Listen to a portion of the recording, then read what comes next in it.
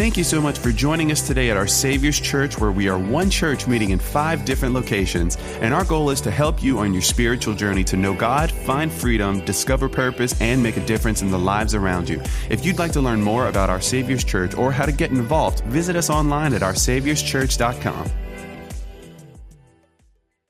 It is such an honor to be here. As Pastor Scott shared with you, my wife and I have been, by the way, have been together 19 years. Y'all saw Lindsay right here in the front. Let me introduce you real quick. Even though I've been a part of the OSC family for 22 years, and I'll share that story, just a little bit abbreviated version. But I'm so excited to be here. Lindsay and I actually came and were a part of the internship at Our Savior's Church Broussard 22 years ago, and that's when I met her. She fell in love with me first, and no, that's not how it happened. But let me introduce you to our family just real quick. I know I don't feel like I'm guests. I feel like I'm a family here. Come on, look at my family here. I am a blessed man. I am a blessed man. I have 3 boys. Come on, somebody, don't pray for me, pray for my wife. I have 3 boys. Josiah is the oldest right there that's right beside me. Next to my wife is Judah, and underneath that at the very bottom is Joel. I'll share a little bit of Joel's story in just a little bit. But Josiah is 17. Man loves God. He feels called to ministry. He's going into his senior year. Yeah. And I told him, are you sure? I mean, are you sure? And he's like, Dad, I feel like I'm called to this. And so we're preparing him right now for all that God has for him in a full-time ministry. Judah he's my athlete. He's also my GQ boy. Anybody got kids that they do care about their hair being combed? That's that boy right there. Other 2, they could care less I don't even know if they've seen a brush in years. This brother, man, he's got to be on point. He's always got the right shoes, always looks good. It's just how he is, man. And then, of course, Joel, our youngest, who is 12. So 3 teenagers pretty much in our house. Lindsay and I love Wednesday nights because Wednesday nights they go to youth. That's our date night. Come on, somebody. I love Wednesdays. They're all there. So I'm super blessed to have such an incredible family. And, of course, Lindsay and I have been here. Lindsay's originally from St. Martinville. I got me a St. Martinville girl. Come on, somebody. Hey, don't do her dirty though, because she'll pull out the DeVille on you. As I said though, I've been here in Louisiana for 22 years, but my history with Our Savior's Church goes way back, even further than that, because it starts with Pastor Jacob. My grandparents were here in Lafayette. Pastor Jacob was a traveling evangelist at that time, traveling to different places. He was preaching at a church here in Lafayette that my grandparents happened to be at. And in that moment, sitting in a service just like this, my grandparents were sitting in there, and the Lord spoke to my grandmother and said, that guy that's on the stage, you need to ask him if he's got a place to stay. If he doesn't, you need to take him in. And so my grandfather looked at her and was like, you sure? And so they went up to him after and said, hey, we just feel like God says if you don't have a place to stay, our house is yours. Pastor Jacob, for the next 2 years, went and lived with my grandparents. But this was before, of course, my mom and dad. Look, this is Pastor Jacob holding me. Yeah, right there. That's my grandmother right there on the left telling him, boy, you better act right. Nobody could put Pastor Jacob in his place like my grandmother. And so this is where it all began many years ago. And through that, Pastor Jacob, of course, this was before he was a pastor, it was just Jacob around our house, was all our house all the time. And then in 2000, my father decided to go his own way and split up with my mom. Pastor Jacob called my mom and said, hey, I want you to tell Josh that his father's disobedience doesn't have to determine his destiny. And that next month, I moved to Louisiana.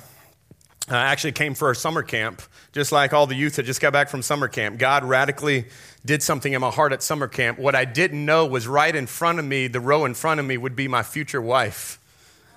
Come on, somebody. So students, you don't know. I'm just letting you know. You don't know. Your spouse could have been in front of you. And I ended up came to the internship, was here for a year. Lindsay ended up joining up with the internship as well. And then we got partnered with Pastor Bubba. Pastor Bubba got sent out of Our Savior's Church, Broussard, to go plant the Jennings Church. And so as a part of the internship, we went and we're a part of that with him. And then coming to the end of my internship, Pastor Bubba was like, hey, we really need a youth pastor. Would you want to come on staff? And I was 18 years old at the time.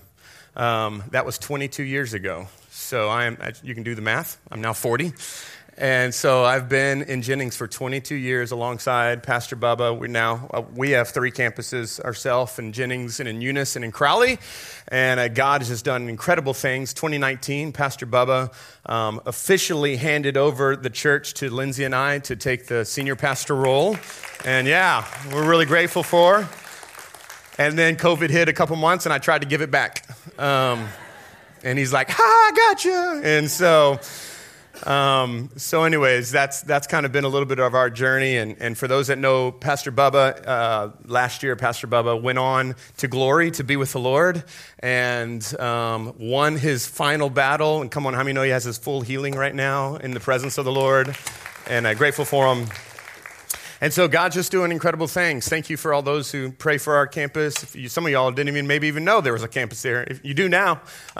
So we're there and just grateful to be here. It's only taken me 22 years to finally get to Our Savior's Church over here, but I'm glad to be here. And I'm excited to be here. I heard that this church loves the Bible. Is it true, Pastor Scott?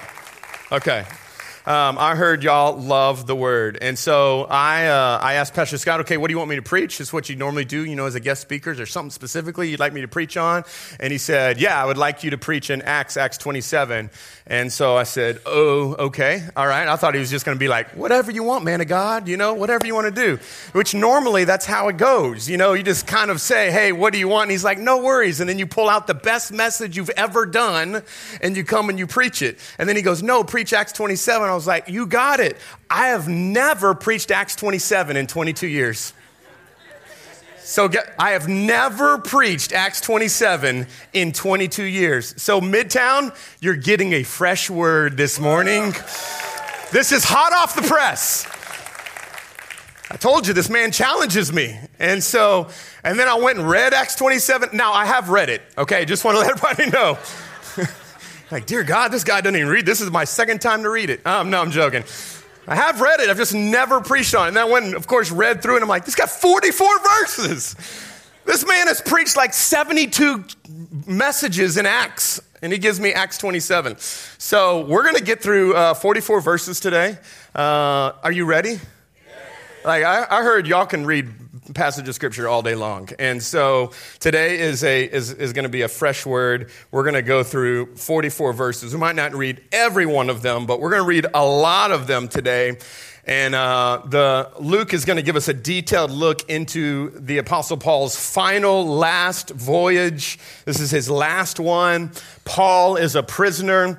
And if you don't know why he's a prisoner, just go back and listen to the last couple of messages and you'll get caught up real quickly. If you don't know, this church has been in the book of Acts for like 7 years.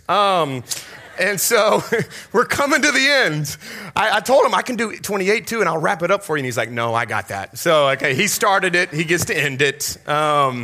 But here we are. Paul is going to be put on a ship, you'll see in just a minute. He's going to sail on his last voyage. Paul knew with great confidence that God had called him to Rome.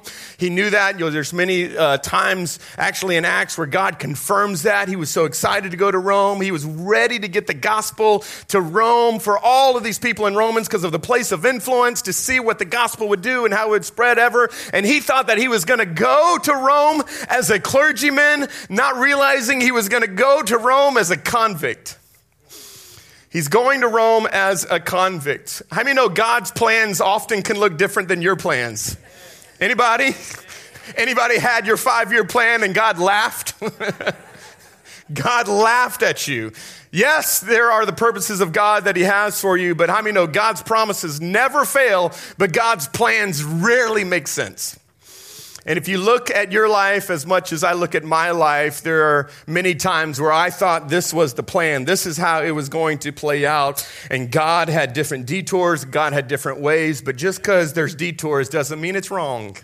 Sometimes God's got some other bigger things that he wants to do, and we see that today. So if you got your Bibles, go to Acts 27. We are in 27. We are going to read verses 1 through 15. I think they're going to put it on the screen for you. If you don't have your Bible, we got our electronic one up here on the screen for you. But we're going to read this together, and it is going to do this. So I want to do this just so we can just kind of keep it fresh. Would you stand for the reading of God's Word? Can we do that today? Just in honor of God's Word. We're going to read it together.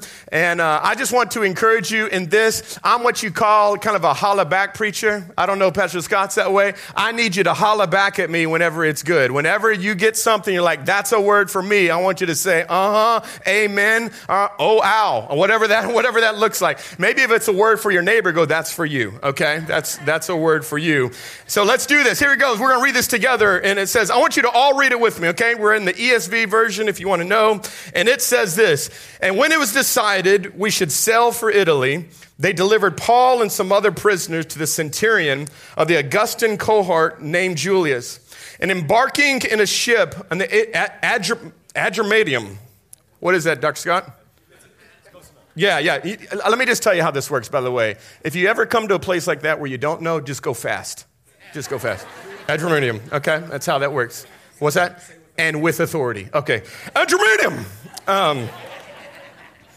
Listen, I got the scholar right here, which was about to sail to the ports along the coast of Asia. We put to sea Julius, accompanied by Aristarchus, a Macedonian from Thessalonica. The next day we put in at Sidon. And Julius treated Paul kindly. He gave him leave to go to his friends and be cared for. And putting out to the sea from there, we sailed under the lee of Cyprus because the winds were against us. Can everybody say that with me? The winds. Come on, say it one more time. The winds were against us. Verse 5, and when we had sailed across the open sea along the Cilicia and Pamphylia, we came to Myra in Lycia. There the centurion found a ship of Alexandria sailing for Italy and put us on board. Verse 7, we sailed slowly for a number of days. And what's those next three words? And what? Arrived with difficulty in Cnidus, and as the wind did not allow us to go farther, we sailed under the lee of Crete, Alpha Salmon, coasting along it with difficulty. We came to a place called Fair Havens, near which the city of Lasea. Since much time had passed and the voyage was now dangerous because even the fast was already over, Paul advised them, saying, Sirs, I perceive that the voyage will be with injury and much loss, not only of the cargo and the ship, but also our lives. But the centurion paid more attention to the pilot and to the owner of the ship than what Paul said. And because the harbor was not suitable to spend the winter in, the majority decided to put out to sea from there on the chance that somehow they could reach Phoenix, a harbor of Crete, facing both southwest and northwest, and spend the winter there. Now, when the south wind blew gently, supposing that they had obtained their purpose, they weighed anchored and sailed along Crete close to the shore. But watch this, verse 14. But soon a tempestuous wind, everybody say that, tempestuous, come on, it's just a cool word to say. Tempestuous wind called the northeastern struck down from the land. And when the ship was caught and could not face the wind, we gave way to it and were driven along. Would you pray with me? Father, we love you. God, we just thank you for your word, that it is timely. God, we thank you for your Holy Spirit that illuminates your word, makes it come alive, that you are the truth bearer. And so I pray, God, that this morning for every person that is in this room, God, that as they hear your word, that it would go to work and do what it is set to accomplish to do today. God, give us ears to hear and a heart to receive. God, I pray, Lord, that you would meet us here in this room, in this moment. And we love you in Jesus' name. And everybody said, amen. You may be seated. Notice, I don't know if you saw this, words in this passage of Scripture, but I had to repeat some of them. The winds were against us. Difficulty, dangerous, tempestuous winds. I don't know about y'all, but over the last probably 2.5 years, I feel like that is probably a great description of what it's been like. Dangerous, difficult, winds against us. Dangerous, difficult, winds against us. Over the last 2.5 years, of course, as we've walked through COVID, and then as we have walked through racial tensions and political turmoil and job losses and world wars and so many different things that have come our way, mass shootings that have happened. Now you go to the gas prices and you're like, do I have a child or get gas? Which one is it? There's so many things that are going on. On top of that, add floods. On top of that, add hurricanes. I don't know about y'all, but it has just felt like a stormy couple of years. So many things that we feel like are against us. So many things we feel like are difficult and dangerous. All this stuff externally. Did my mic go out? Or am I still good? Okay, I'm still good. All right. So that's been really the last couple of years for many of us. Yet what I want to challenge us in is because oftentimes the biggest storms that we face are not external, though. I think they're internal. Would anybody agree here that even in the midst of all the external stuff that's going on, the storms on the inside actually have done more damage than the storms on the outside? The storms on the inside of what we've gone through. And you can be in here in church. And listen, I know how to get it. I was raised in church. I was born into church. I came out saying, Jesus. No, I didn't. But I was in church. I was in vacation Bible school and Sunday school. I was in it all. And if there's anything, I've learned how to be a professional church attender. I know how to raise my hands at the right time. I know how to say the right things. I know all those kind of things. And church is really, really good at that. We can be really, really good on the outside. But the truth that I've found really quickly is that you can be good on the outside, but be destroyed on the inside. You can be struggling on the inside. You can sit in church and someone looks at you and goes, how are you? And you're like, blessed and highly favored. And then they look at your wife and like, nope. We're broke, busted, and disgusted. That's what's going on right now.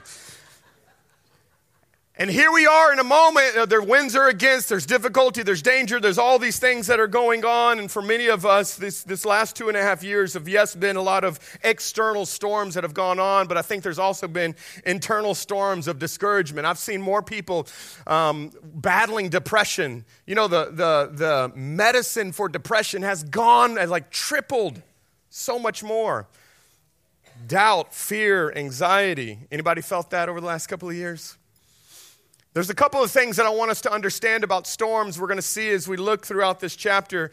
And the first thing is this. And by the way, I hope you're a note taker. I'm an avid note taker. I encourage our church. Come on, I got any note takers in the house? Come on, note takers or history makers. Let's go. If you're taking notes, I want you to write this down. And that is that storms are inevitable. Storms are inevitable. How many of you know the storms come for the just and the unjust? Storms come no matter what. Paul was 100% in the will of God. And yet if you look at Paul's life, if you've been through this series, as Dr. Scott has been going through this all, you notice that Paul's life has not been easy. Everything in Paul's life seems like it's a storm to some degree. He's been up against something that's been difficult. I mean, I think if Paul could describe his life, he could go, difficult, winds against me, everybody's after me. It's been hard, and yet this man has been ferociously loving Jesus, wants to preach the gospel. He is 100% in the will of God, and I need you to hear today, and you've probably heard it 100 times from this stage, that if you love Jesus, you should still expect that storms are coming your way. Don't be surprised by it. It's still happening. And how many know, just like us who live in Louisiana, we live in Louisiana. There's people who don't live in Louisiana, and they ask me all the time, how can you stay in Louisiana? There's hurricanes coming your way. I said, yeah, I know. It's not a matter of if hurricanes come. It's usually just a matter of when. Is this right? It's just a matter of when. But yet we love this place because we love the food and the people. Come on, somebody. Where else are you going to get booed in? Okay? Like, let's go. Like, we're called here, but yet we just know that if I'm going to live here, that this is a part of living here. And the same is true as believers in Christ, that if you're going to follow Jesus, just know storms are still going to come. Storms are coming your way. And one of the main reasons of why I see people lose faith in God is because of storms. Because they've bought into this lie that if I follow Jesus, I shouldn't face any storms. But the same has been true as well, because I've seen more people come to Christ because of storms as well. Come on, how many of you, it wasn't until a storm hit your life that you realized Jesus is my only hope. Jesus is all that I need. Jesus is where it is. God doesn't promise a storm-free life. He just promises you a storm-proof one. He doesn't promise you a storm-free one. You're going to go through life pain. If we had time to sit down with each and every one of you, all of you would share different storms that you've come through. And the truth is, some of you are in a storm right now. Some of you may just came out of a storm. Some of you, you're about to head into one. This past month for our family has been a really, really, really hard month. My oldest son got rear-ended, got his car totaled. Thankfully, God's hand was on them. It was God provided, God protected them. I'm so grateful for that. But then, like just a couple of weeks, that same son who was driving got kidney stones. And then after that, then my youngest son got COVID. And then after that, my middle son had his kneecap go over here. And I'm like, thank you, Jesus. Thank you, Jesus. And so it's been just one of those, just been a hard summer for our family. Yet in the middle of it all, God is still good. God is still working. And how many of you look back at some of the storms in your past that you didn't understand and you thought were destroying you, but now that you're in a different season, you look back at that storm and realize that didn't destroy you. Come on, somebody. That developed you. That developed you. It made you. Created something in you. Everybody's going to go through storms. Everybody's going to go through pains. Everybody's going to go through problems. The question is, are you going to profit from it or are you going to lose from it? You're going to go through storms. As I shared with y'all just earlier, my father went off and did his own thing. My mom and I got a divorce. That storm, I thought at that moment, was just going to destroy my life. I didn't know how I was going to function. I did not realize that storm, though, pushed me to come to Louisiana, which pushed me to go to an internship, which pushed me to get connected to Pastor Bubba, which brought me to Jennings, which then found my wife, which then found my calling. And if I wouldn't have had that storm, I wouldn't be here. Y'all know what I'm talking about? So I'm just telling you right now, be careful, because perspective is not just what you see, it's how you see. And maybe in your middle of the storm, it's crazy because in your middle of the storm, you're so disoriented and it's just you're all over the place. There's difficulty and dangers and our emotions are high and all that stuff that's going on. It's hard to see clearly. But just because you can't see clearly doesn't mean God can't see clearly.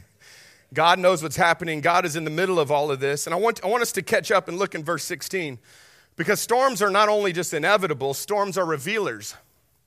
Storms are revealers. Look with me in verse 16. It says this: running under the lee of a small island called, how do you say that? Coda. All right, there we go. We managed with, come on, say it, with, I'm going to just keep y'all saying those words. To secure the ship's boat. After hoisting it up, they used supports to undergird the ship. Then, fearing that they would run aground on Syrtis, they lowered the gear, and thus they were driven along, since we were violently storm-tossed. Oh, I love these words, right? No, we do not. They began the next day to jettison the cargo, meaning throwing the cargo overboard. And on the third day, they threw the ship's tackle overboard. All of the furniture, all the tables, all the things, they start throwing even more stuff. So not only are they throwing cargo, now they're throwing all the bedding, just the different things that are in there within the boat with their own hands. Storms are revealers. They reveal to you and to I what you value. Storms will do this. Storms will show you what you value. Now, you have to realize they're on a ship. And of course, when we read this in our Western context, we think, oh, they're on the ship, like a Mediterranean cruise, like a Disney ocean liner. No. They were on an Egyptian ship. You notice they were in Alexandria. They were on an Egyptian cargo ship that many believe they were hauling grain across to Rome. And so here they are with grain. They're in a grain ship. And so they're throwing the grain. You'll find out in verses later, they're throwing the grain over, they're throwing their cargo over. Well, what does all that represent? If you're a grain ship bringing grain from one place to Rome, you're bringing it there because that's your livelihood, right? Like, that's how you get paid. Let me put it in today's. They're throwing their paychecks overboard. Because they're going to get to Rome, but they're not going to make any money. And yet here we are in this moment. How many know money doesn't matter if you die? Newsflash. Kind of hard to spend money if you ain't here. So guess what? Storms in that moment go, money, life, money, life. Throw the money over. We can make more of this. I've got to preserve this. And it doesn't matter in that. But storms have a way of reminding us of what matters. I personally love to do funerals more than I love to do weddings. And I know it seems like that's a bit weird. But here's, you with me? Yeah. Every pastor probably understands this. I mean, unless you just like going to weddings. I despise going to weddings. I only like to go into mine. That was the only one I like going to.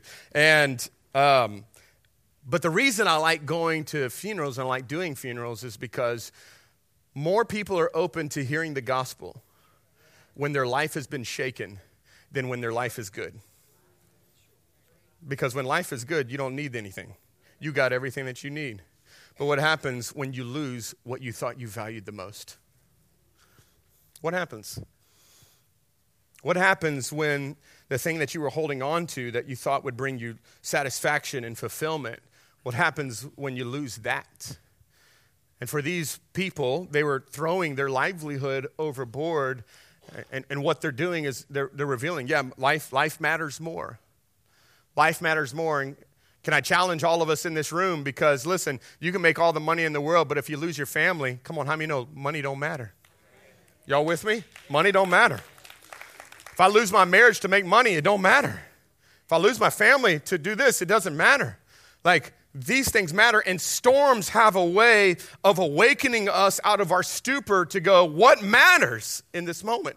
And here we are, they're throwing over what they thought matters to realize it really doesn't, which leads to verse 20, and it says, when neither sun nor stars appeared for many days, and no small tempest lay on us, all hope of being saved was last abandoned.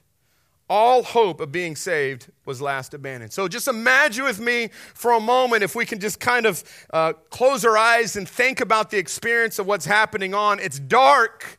There's torrential rain that's happening. There's winds that are happening. Boats are rocking. I don't know. How many of you have been on a cruise before? How many of you been on like a cruise ship before? Okay. All right. How many of you been just out fishing on a boat before? All right. Okay. So just imagine if you've been any of that at all. Just imagine all of a sudden it's pitch black. Imagine rain is coming on you. Imagine the boat is rocking like crazy. Imagine the waves that are crashing on top of it. Imagine the fact now you just threw most of your livelihood over. They're probably physically sick. Come on, anybody chummed waters before? I mean, just like, oh God. So you're physically sick. You're emotionally exhausted. You can't see the stars, the sun, nothing. And that's a big deal because maybe for us, we're like, oh, that's not a big deal. But that's not a big deal because you have GPS. Come on, somebody. And then even GPS sometimes will throw us off.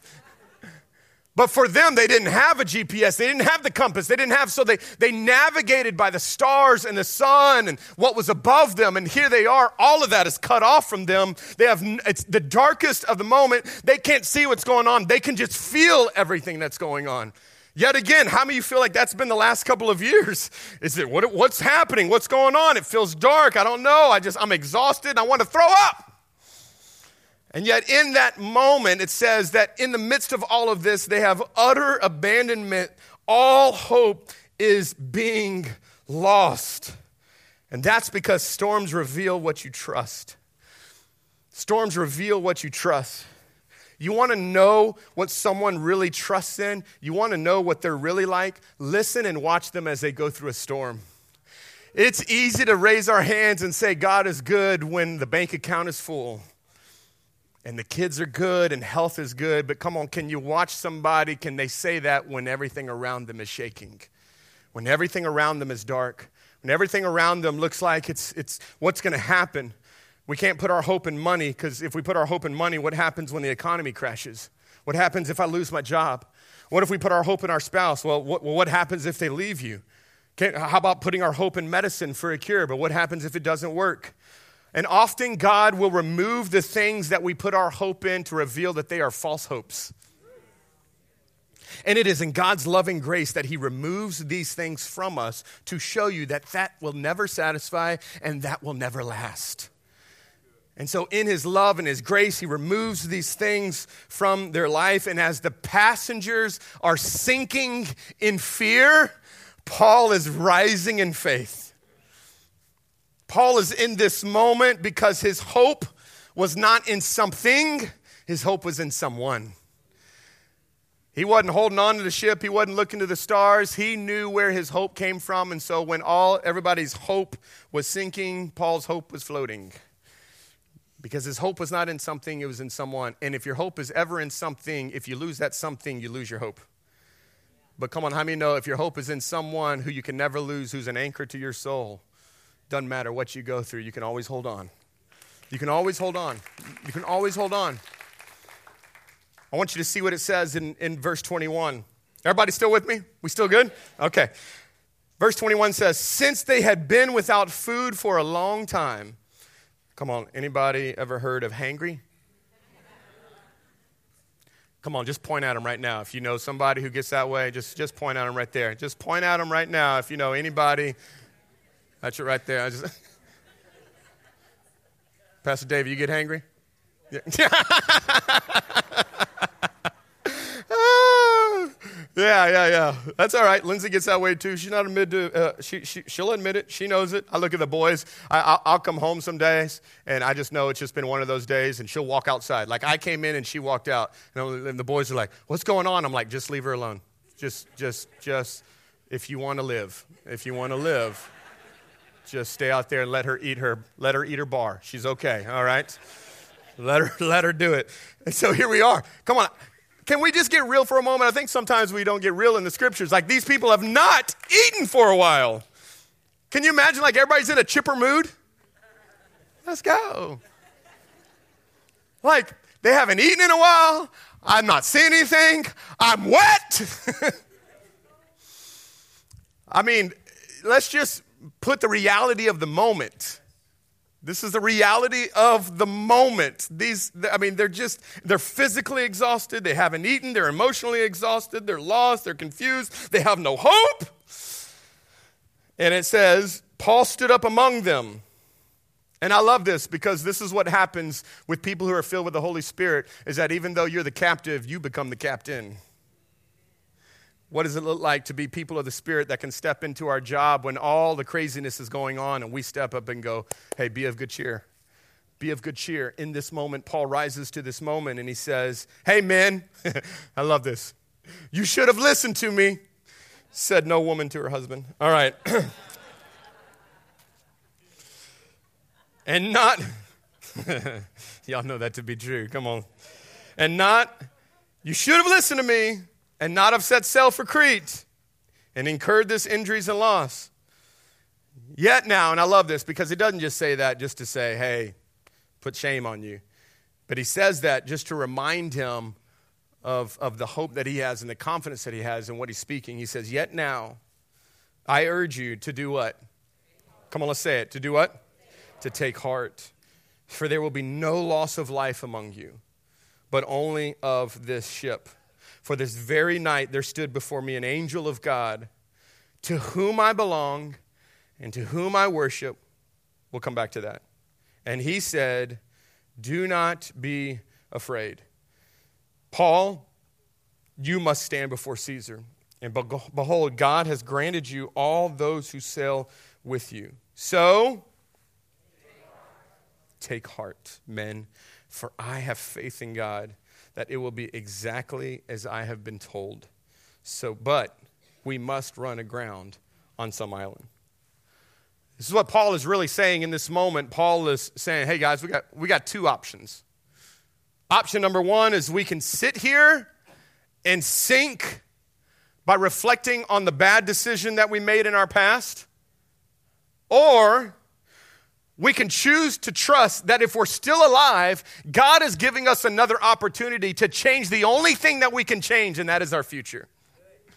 So we can sit back and somehow continue to relive the past, or we can redesign the future. The choice is up to you guys.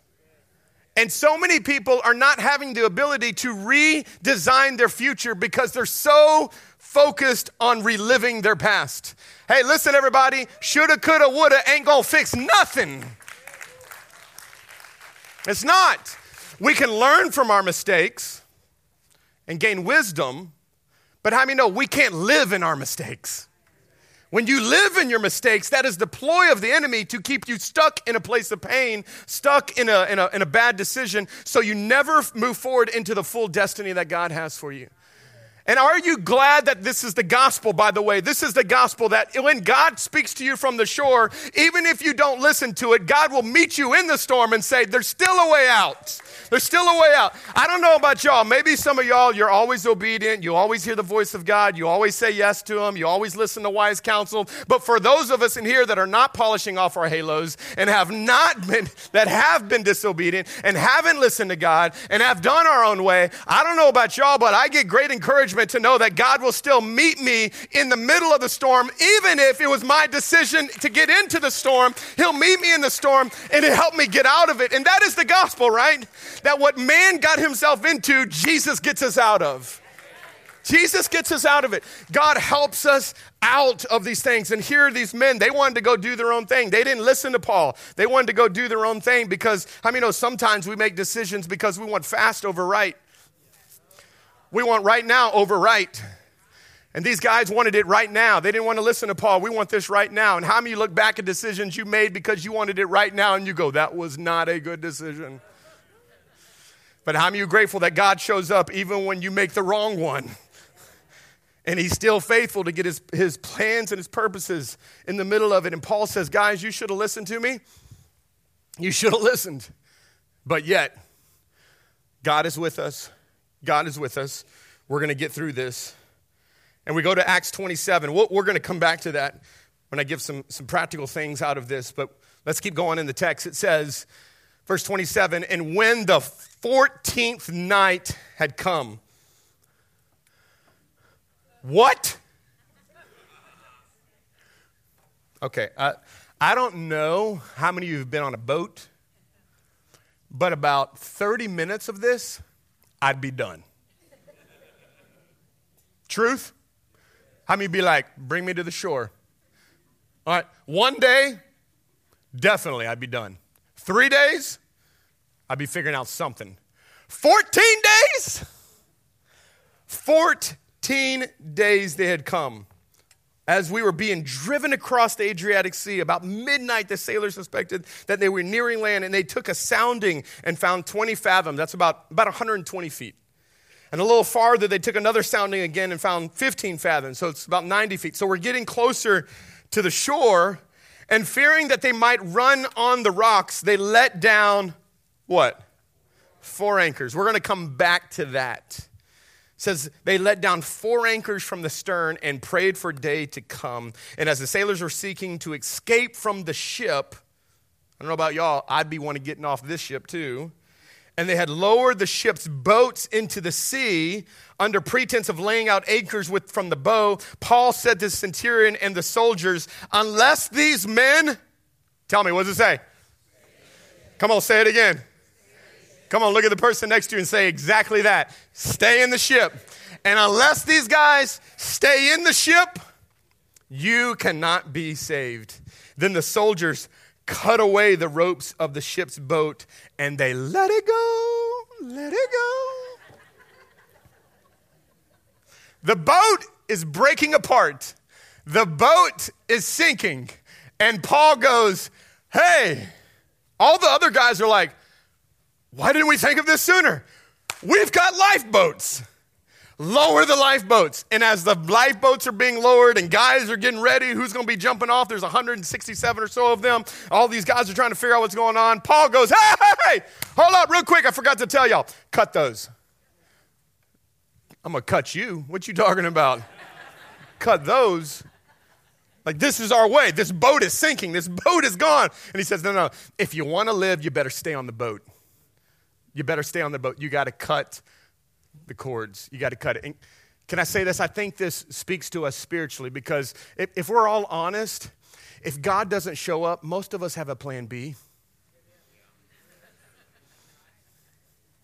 Come on, somebody. Like we go, yeah, God, I'm going for it. But we know that if that don't come, I still got this. And so what God is telling us through this text is that sometimes we can trust our lifeboats more than the lifeline. We can put our hope. Listen, how many know if you're going to serve Jesus, it's a 100% all. We got to go all in.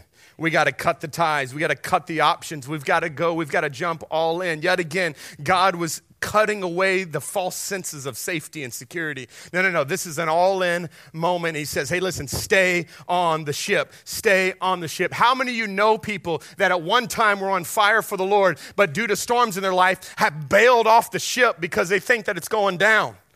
They bailed out of the faith. But listen to me. Those who are faithful, stay on the ship. Because listen, if Jesus is on the ship, I'm staying on the ship. If Jesus is on the water, I'm going on the water. But if Jesus is on the ship, I'm staying on the ship. And be careful going to some place that God's not.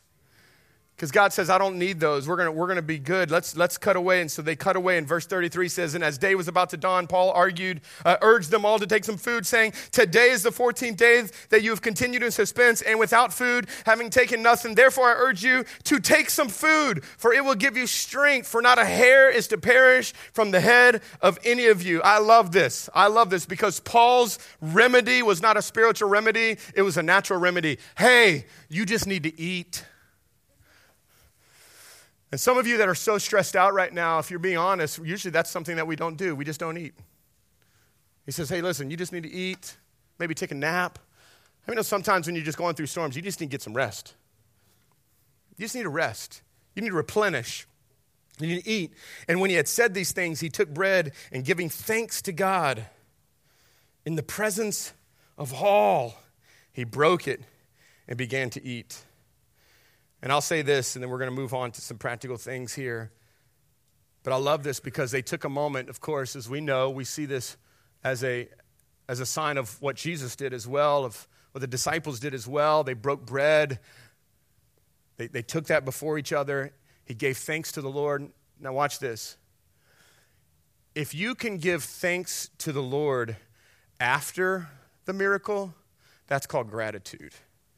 But if you can give thanks to the Lord before the miracle, that's called faith. And some of us wait to give gratitude to the Lord until after he answers a prayer. But do I have any people in the room that can give God praise before the miracle happens and trust that God is, how many know the miracle's on the way? And so he stops in a moment and gives God thanks. And they're still all around. And he gives God thanks in the moment. They break bread, they eat together. And I want to skip down to 42, and we're going to wrap up. It says, the bow stuck and remained immovable, and the stern was being broken up by the surf, and the soldiers' plan was to kill the prisoners, lest any of them should swim away and escape. And verse 43 says, but the centurion, wishing to save Paul, kept them from carrying out their plan. He ordered those who could swim to jump overboard now first and make it for land, and the rest on planks or on pieces of the ship. So it was, everybody help me with this last one right here, that all were brought safely to land. All right. I want to share with you 4 anchors that you've got to have if you're going through a storm. We saw that this passage earlier said that they dropped 4 anchors. They dropped 4 anchors. Those were actual physical anchors, of course, for the boat. But I think Paul had 4 anchors in him that allowed him to go through the storm. And I want to share what I believe those anchors to be and what I believe all of us need in this moment. Here are 4 anchors that you have to have if you're going to go through storms. Number 1 is the anchor of surrender. The anchor of surrender. Notice Acts 27. Let's go back to verse 23. When he stands up and he talks about how God visited him, an angel of God. It says, for this very night there stood before me an angel of God to whom I belong. To whom I belong. Now, just by a show of hands, how many of you like to be in control? Come on, you're in church. Be honest here. How many like to be in control? Raise your hand. Okay. If you raise somebody else's hand, you really need to hear this message. Okay. I don't know about you. I love control. I like plans. I am a planner. As Pastor Scott said, I'm kind of that. I'm an administrator. I think kind of systematically with those things. I have certain things that are certain plans. And so I tell people, like, I don't like control. I'm not controlling. I'm just aggressively helpful. Come on, somebody. Any aggressively helpful people in here? Like, listen, I know you don't want my advice, but I'm going to give it anyways. But you need to understand something about the fundamental message of the Bible. It's about a king and a kingdom. Jesus Christ was born a king. We don't make him a king. He was born a king. He was a king before this world began. How many know he will be a king after this world is gone? He was never voted out of power. He wasn't voted into power, nor will he ever be dethroned. And a king owns everything. That's why we call him Lord. He is the Lord of our life. How many know what you need to do to a Lord? You need to surrender. Surrender means this: to yield to the power and control of another. To give up completely or agree to forgo, to abandon or relinquish. And Paul was saying here to the angel of God, to whom I belong. To whom I belong. I want you to listen to me very closely. Surrender is not acknowledgement. Surrender is allegiance. Surrender is allegiance. I give my everything to him. You can't say, well, I'm 83% surrendered to Jesus. It doesn't work that way. No. You're either fully surrendered to him or you're not. You can't say, I trust God with my salvation. I just don't trust him with my kids. Yeah, I trust God to forgive me. I just don't trust that he can heal me. How many know if we are surrendered to the king, listen, 100% of us is given to him, and you and I do not have the power to control. Have y'all learned that, by the way? That you actually can't control things as much as you think you can? And oftentimes, how many know storms will reveal that you're not as in control as you think? They weren't in control of this boat. It was going wherever the storm wanted to take them. And this is what happens oftentimes in life, is we think that we're more in control. But a storm will come and reveal to us that you don't have as much power and control as you think you are. But watch this. You do have full control of surrender. To whom I belong. Jesus, my King, my Lord, my Savior. He is my God. And the Apostle Paul said, he's who that is. I belong to him. The second anchor that he had in his life was the anchor of worship. Because he said, for this very night that stood before me an angel of God, to whom I belong and whom I what? Whom I worship. Let's be all real honest here, okay? The last thing you want to do in a storm is worship. The last thing you want to do when you're exhausted, when you're emotionally exhausted, physically exhausted, when you don't know what's going on, is to worship. And yet Paul says in this moment, this is the Lord in whom I worship, because worship is not a depiction of my feelings. Worship is a declaration of my faith. Worship is a declaration of my faith. I don't know about y'all, but I don't praise God for the storm, but I do have the ability to praise God in the storm. That is my ability. That is under my control. And when you feel trapped by the enemy, you need to worship. When you feel like all hope is lost, you need to worship. When you feel like you're in despair, you need to worship. When you feel like you can't move anymore, you need to worship. You need to worship in everything that you're walking through, because worship is a declaration that, God, you've got this. Worship is a declaration that I can't handle this, but you can. Worship reminds us that my eyes are not on me, my eyes are on you, and you can do what I can't do. This is what worship does in our lives, which, by the way, worship is not, of course, just singing songs. Worship is it's our lifestyle. We can work in worship. Come on, we can parent in worship. We can work out in worship. Come on, we can eat in worship. Praise the Lord.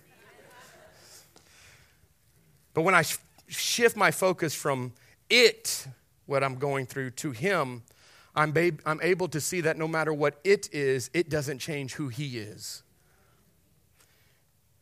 Number 3 is the anchor of mission. The anchor of mission. And he said, do not be afraid, Paul, you must stand before Caesar. And behold, God has granted you all those who sail with you. How many of y'all know Jesus didn't just save you for you? He saved you for a purpose, for a mission. If he just saved you just so you could be with him in heaven, how many know he would save you, we would baptize you, we would hold you down to the bubble stop, and then you just go be with Jesus. Come on, somebody. Got any parents in here that wanted to do that to your kids anyways? You're like, They love Jesus. They're professing Jesus. Jesus, you just take them now. All right. I'll see you in heaven. That's why you should always be good to your parents before you get baptized. Just a little hint. As y'all can tell, I wear glasses. And I remember the first time I kind of started realizing that I couldn't see too well, and I went into the eye doctor. And listen, those eye doctors, man, they trick you. You know, they have you look into those little things and like, look, and all of a sudden someone does, you're like, what in the world? No warning, no nothing, just blowing sweet nothings in my eyes. And here we are, and and then they put the little dilation thing that's in there. You know what I'm talking about? You're looking at the letters, A, B, A, B, E, B. You know, we did all that whole thing, and then the doctor comes in, and he says, hey, listen, I just want to let you know you're nearsighted. And I was like, well, I just want to let you know you're wrong. I'm farsighted. He's like, no, you're nearsighted. I said, no, I want you to understand, I'm farsighted. I can't see things far. He says, no, that's called nearsighted. I said, that's stupid. Come on, somebody. Like, let's just be honest. Like, you broke your leg and you're like, yeah, your arm's out of twisted. That doesn't make sense. What are you talking about? No, my leg. Okay, so, but he let me know, no, you're nearsighted, which means you can't see far. Farsighted means you can't see close. This is just kind of how it is. You can only see that. And can I say this? When we look at the church, I believe oftentimes we are also nearsighted to some degree. We can only see what's right here. We can't see far. We can only see right here. And listen to me very closely. It's impossible to see anybody else in need when you're consumed with your own.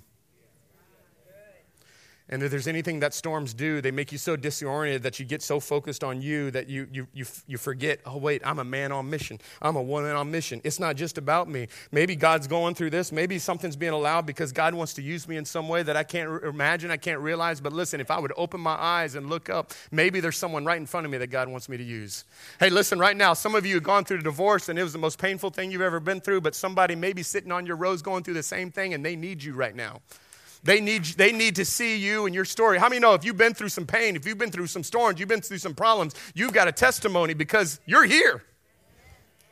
You're here. You're still on mission. And God was telling Paul, man, you're going to stand before Caesar. I am telling you that. We see that in Acts 23 when he confirms that you're going to go to and be a witness here in Jerusalem, but you've got to preach the good news in Rome. So, hey, listen, be encouraged. If you're not dead, you're not done.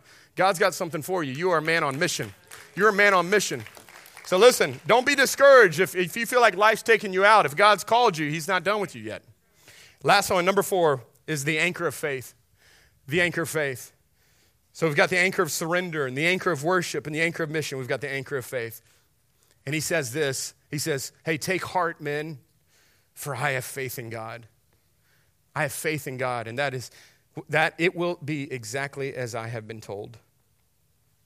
Reminds me of a story of a plane that hit some unusual turbulence, and it was tossed all over the place. Lightning was striking near. I mean, it was crazy. No one felt safe. Except there was this little boy that was sitting on the plane, and he was sitting with a little notebook, and he was drawing a picture of himself climbing on a tree with this nice sun-filled day. There's a passenger woman that was right beside him, and she's gripped. I mean, she is gripped onto those little handrails right next to him. I mean, she is freaking out, wondering how in the world is this little boy so calm? And so she looks over at the little boy, and she says, "Aren't you scared?" He looks up at her as he puts his little crayon down. He says, "Nope." And she's like, "Why not?" And he says, "My dad's the pilot. My dad's the pilot." Come on, how many know there's going to be storms? There's going to be some storms. And if you're the pilot, you should be scared. But how many know if he's the pilot?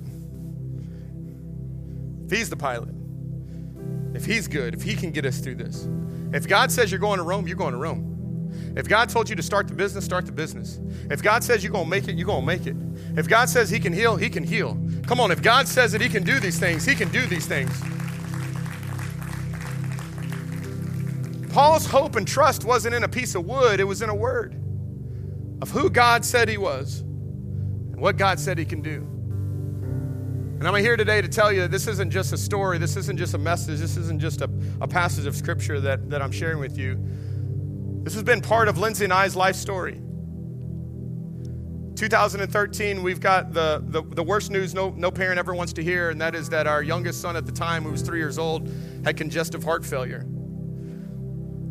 His heart was 3 times larger than the right side of his heart and then the left side of his heart. Went to 3 or 4 different hospitals over the course of 42 days.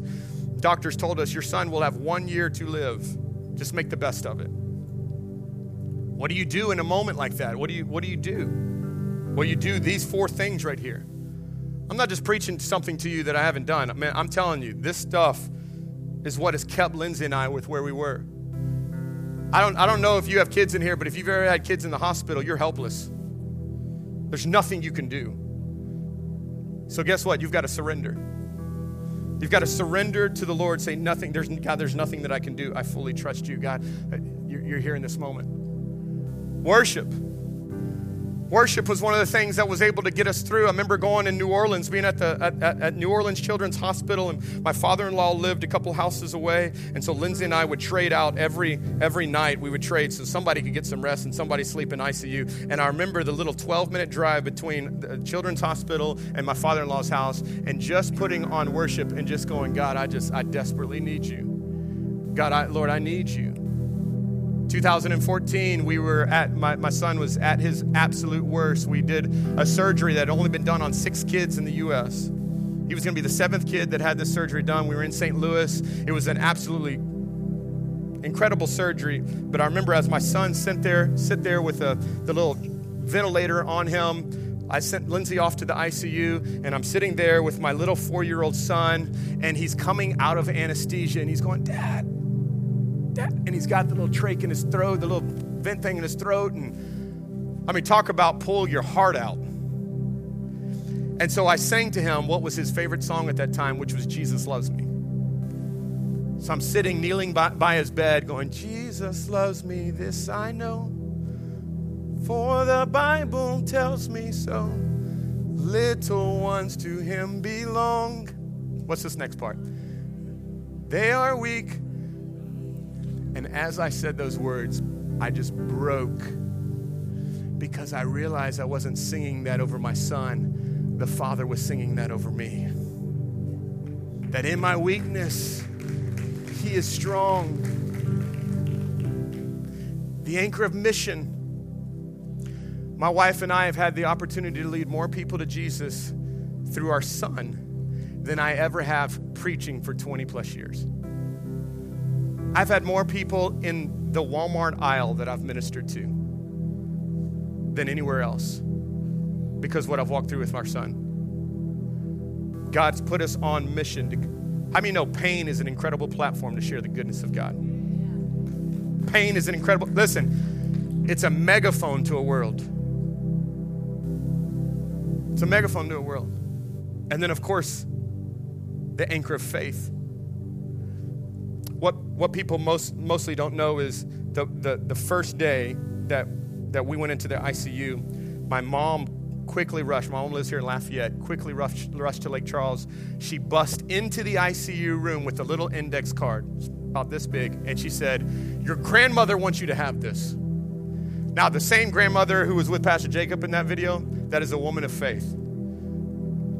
He said, your grandmother, and anytime grandmother wants you to have something, how many go, yes, ma'am, yes, ma'am. And I open up, I grab that little card, and on that card is Psalms 117 that says, and it says this, Joel shall not die, but live and declare the works of the Lord. Now, of course, she put Joel's name in. That's not in Psalms. Just want you to know. Joel, I didn't know he was in it. Yeah, okay. And I held on to that. And I held on to that word. Lindsay and I would pray over that. Pray and speak that over our son, and speak that over our son, and speak that over our son. So our son shouldn't have made it out off of 4, but y'all just saw my son is 12 years old now. 12 years old. 12 years old. He's not fully healed yet. But I still believe all of these things. I still hold on to that word. I still believe, because with the word that God gives us before the storm is the word that I hung onto in the middle of the storm. And God wants to give you some words today. And I love that it says that all of these were brought safely. Dr. Luke makes sure that we understand that everyone made it safely to the land. It may have been hard, it may have been difficult, it may have been dangerous, but hey, listen, God brought us all safely to the land. Our hope is not in stars, our hope is not in ships, our hope is not in cargo, our hope is not in lifeboats. Come on, our hope is in Jesus and in Jesus alone in this place. So I just want to do this to end, and I'll invite whoever it is that's going to come up to close. But if you are maybe going through a storm right now, or maybe you've been through one, but you feel like it's taken some of your hope away, and you just need some strength and encouragement, I want to pray for you. If that's you, I just want to know who I'm praying for. Would you just shoot your hands up all across this room? And would you stand up just all across this room? Just so many people that are there. Just stand right there where you are. It's just been one of those, and I'm just going to pray. Would you just lift your hands just right there where you are? I believe that God is going to encourage, God's going to fill, God's going to refresh, and God is going to remind you that He's with you. So God, we come to you right now, Lord, as your people. And God, I pray, Lord, over every person that is standing right now, that God is walking through something that has been difficult, something that has shaken them, something, God, maybe that has pulled their joy and their hope. But God, I pray, Lord, that there would be an anchor of the soul. An anchor of the soul, that in this moment, God, that no matter what they're walking through, God, that you would give them the anchor of surrender. That we say, God, we belong to you. We belong to you.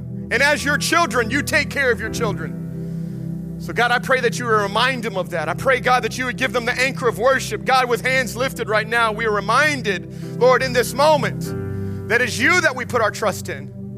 Our worship is not a depiction of how we feel. Our worship is a declaration of our faith, that we look to the hills. That's where our help comes from. So God, we lift our hands today in surrender and in worship to you, God, thanking you for who you are.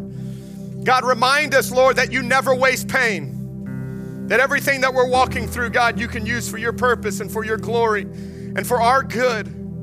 So God, we are reminded of that today. And lastly, God, I pray that the anchor of faith would be driven deep into the hearts of your people, God, that they would hold on to you, God, that they would hold on to your word. They would hold on to who you are, who you've called them to be, God. And I pray, Lord, that you would give them faith and encouragement. God, may the faith level rise up in this house to know, God, that you're with them, you're for them, and you're working all things through them in Jesus' name. And all of God's people said,